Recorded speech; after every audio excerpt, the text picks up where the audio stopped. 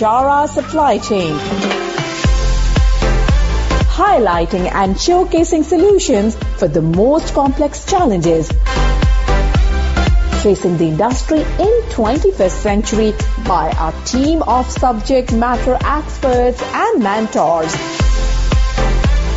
Broadcasting every week, all year round, we will present the most up-to-date series of podcasts and webinars. Selamat datang di Bicara Supply Chain. Nama saya Nur Hadi dan saya adalah pengasuh podcast ini. Teman-teman sekalian, pada episode yang ke-12 ini sudah bersama saya adalah Bapak Rudi Sangian. Beliau seorang expert di bidang port management dan saat ini juga beliau sebagai Key Account Manager di PT SGS Indonesia. Selamat malam Pak Rudi. Malam. Baik, terima kasih Pak Rudi atas kesediaannya.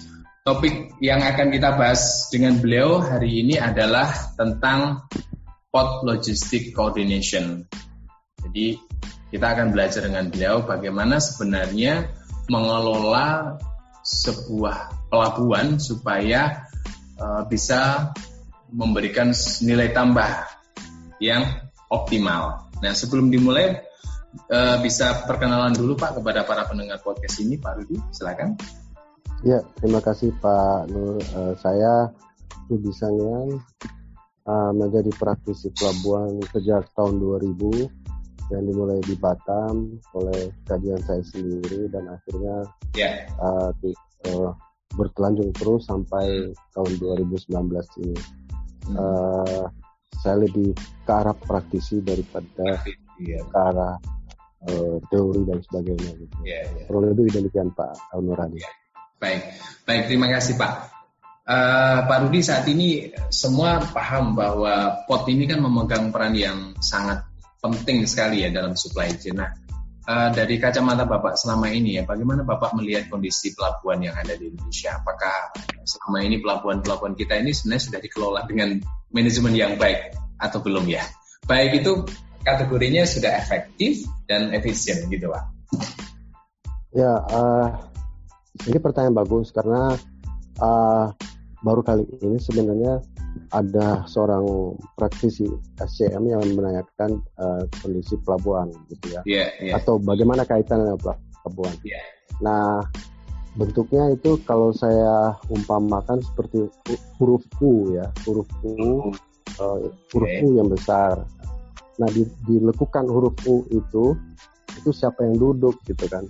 Kalau yang duduknya adalah seorang SCM, dia akan melihat downstream, upstreamnya konsumen dan produsen gitu kan. Nah, tapi kalau yang duduk seorang operator pelabuhan, dia melihatnya lain, bahwa dia harus merubah wajahnya, bukan hanya sekedar pelabuhan bongkar muat, tapi menjadi pelabuhan hub logistik bagi kondisi lingkungan sekitarnya atau hinterland. Nah saat ini transformasi pelabuhan melihat itu belum maksimal ya, sekalipun ada satu contoh pelabuhan yang ada di Jawa Timur ya kan, Java Industrial Port Estate itu sudah mengarah ke sana. Nah di Jakarta ada satu pelabuhan swasta yang akan mengarah ke sana. Tapi pelabuhan umum yang kelas utama seperti Priok, Tanjung Perak, Tanjung Emas, bahkan Belawan, Belitung itu masih pada fokus pada pelabuhan hanya sebagai kegiatan bongkar muat, gitu. Sehingga tidak bisa menjadi hub logistik untuk kondisi di sekitarnya. Nah ini feeding ini yang membuat indikator-indikator seperti Logistic Performance Index di Logistik dan Dwelling Time belum tercapai dengan baik gitu, kurang lebih gitu. Baik. Nah, dalam sejumlah kesempatan Bapak seringkali menyampaikan pentingnya adanya Port Logistic Coordination yang diibaratkan sebagai permainan bakia gitu loh. Perlu harmonisasi. Nah, sebenarnya apa esensinya, Pak? Dan kaitannya dengan kondisi pelabuhan yang ada di Indonesia. Jadi kondisi existing pelabuhan yang ada sekarang ini untuk menjadi world class port gitu ya. Konsep pikir tadi yang disebut dengan U besar itu harus digabungkan antara SCM dengan port, sehingga mereka duduk sama-sama di lekukan U tadi, melihat produsen dan konsumen, lalu itu sebagai langkah awal. Nah, langkah keduanya adalah bahwa mereka harus melakukan koordinasi gitu ya, melakukan koordinasi. Nah, tentu dalam melakukan koordinasi itu ada prakondisi yang harus dibutuhkan, yaitu saya sering sebutkan sebagai praktisi yaitu 3P. Ada 3P, regulatornya, 3P, jadi port regulator, port operator, dan port community. Port community. Nah, port community. Nah, 3P ini sering campur aduk. Ya, port regulator itu kan otoritas pelabuhan, Syah Bandar di bawah Kementerian Perhubungan, Bea Cukai di bawah Kemenq, karantina, ada lagi satu kantor kesehatan pelabuhan. Nah, ini mereka disebut 1P yang pertama yaitu port regulator. Nah, port yang kedua adalah P yang kedua adalah port operator, yaitu ada BUMN operator pelindo 1, 2, 3, dan 4, ada port operator swasta dan sebagainya. Nah, itu P yang kedua. P yang ketiga adalah port community yang berhubungan dengan pengguna jasa pelabuhan yang berperan sebagai penyedia jasa logistik. Nah, kalau tadi letter U dan 3P ini digabungkan, mereka akhirnya mengerti bagaimana mereka harus berkoordinasi, gitu kan? Nah, koordinasi yang dimaksud ini harus seirama. Nggak bisa salah satu mau jalan cepat, yang belakang seperti orang main bakyak, yang belakang tenang-tenang aja, atau yang satu hanya canggih, yang lain tidak canggih. Jadi tidak bisa terjadi suatu kelancaran ya. Nah, di dalam koordinasi setelah mengerti letter U dan 3P tadi, mereka baru mulai membahas bahwa kami sudah mengerti bahwa kami harus berkoordinasi seirama. Tapi ada beberapa duplikasi koordinasi, ya kan?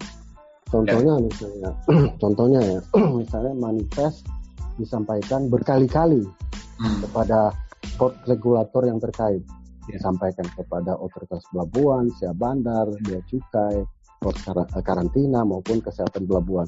Nah, ini kan kalau mereka sudah mengerti koordinasi tersebut, ya, setelah mereka mengerti konsep tadi, mereka duduk sama-sama dan 3P, lalu mereka mulai mengklasifikasikan mana yang harus disimplifikasikan terhadap 3P ini, yaitu kalau port regulator itu simplifikasinya supaya dokumen pendukung manifest ini tidak terjadi berulang, apa saja, satu kali saja gitu kan.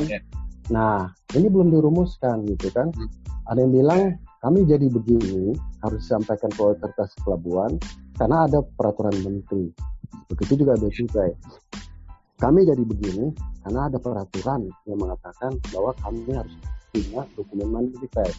Nah, ini membingungkan koordinasi bagi P yang terakhir, yaitu komunitas pelabuhannya.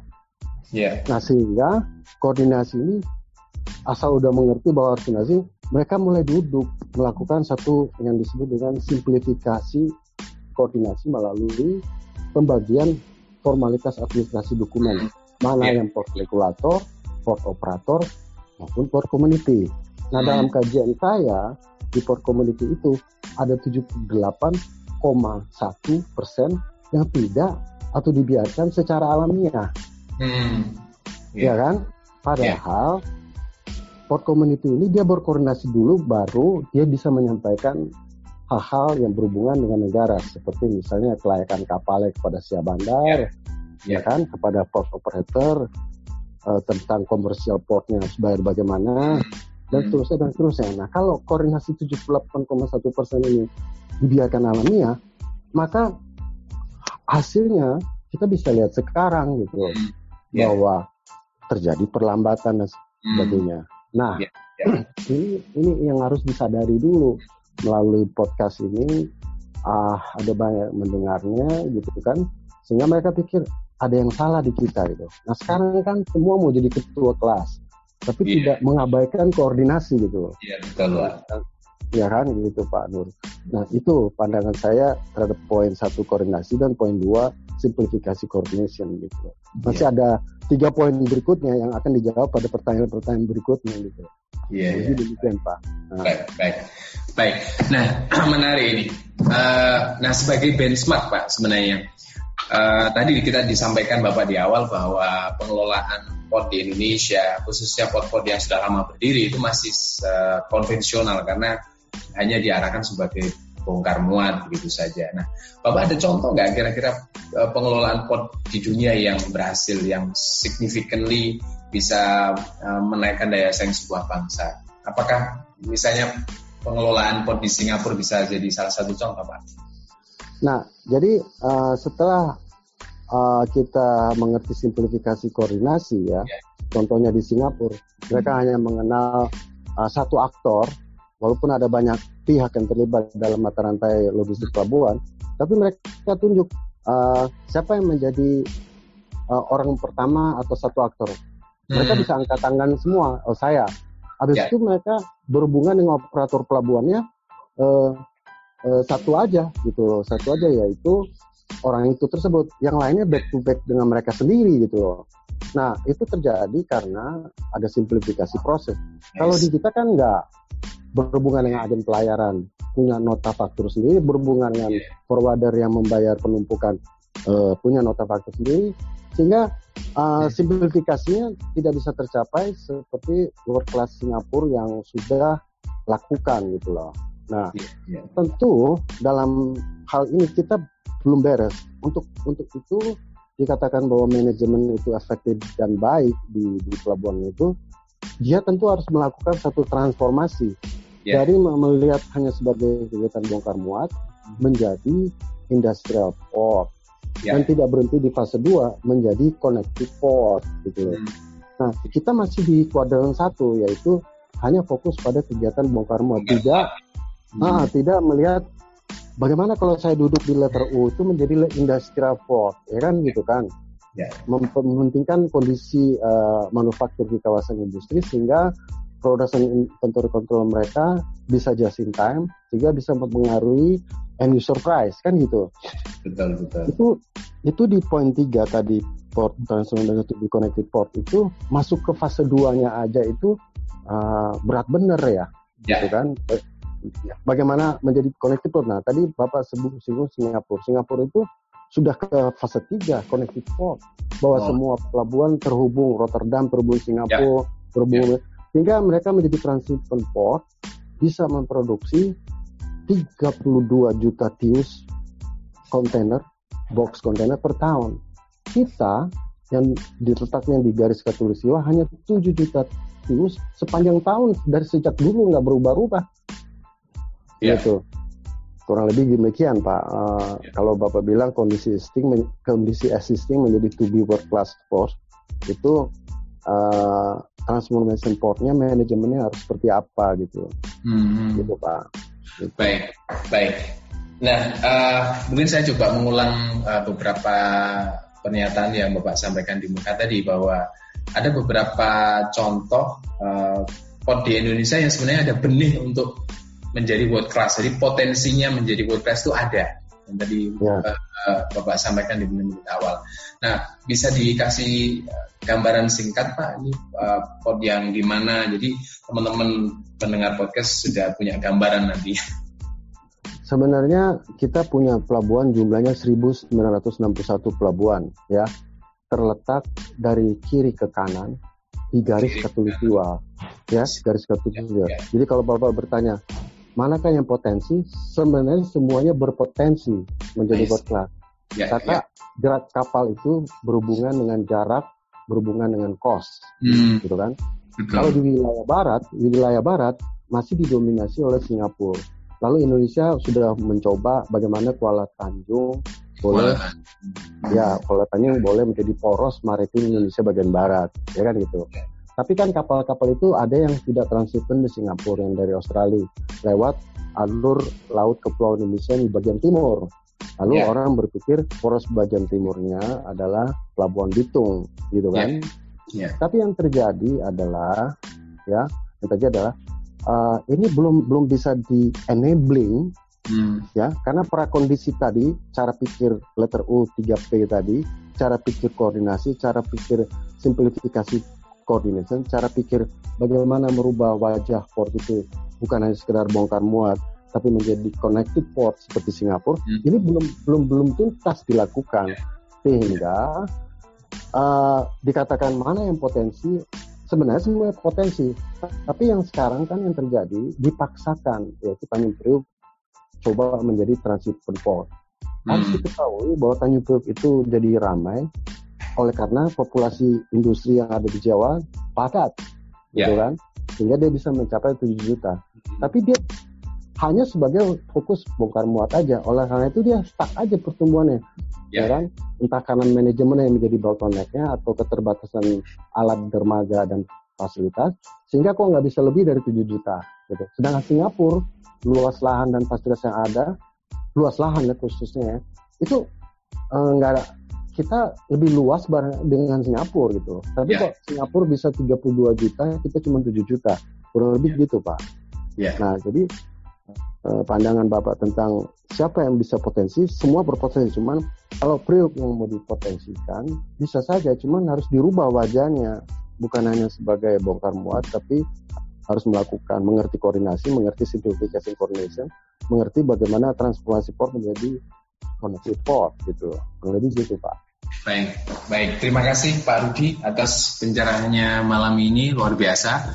Saya kira masih banyak sekali bagian-bagian dari manajemen port yang bisa kita ulas, tapi insya Allah untuk next episode ya, Pak ya. Ya, boleh. Baik, terima kasih. Baik teman-teman, demikian episode kali ini bersama dengan Bapak Rudi Sangyan. Beliau adalah port management expert. Sampai jumpa di episode selanjutnya dan terima kasih mendengarkan selalu Bicara Supply Chain the Podcast. See you and goodbye.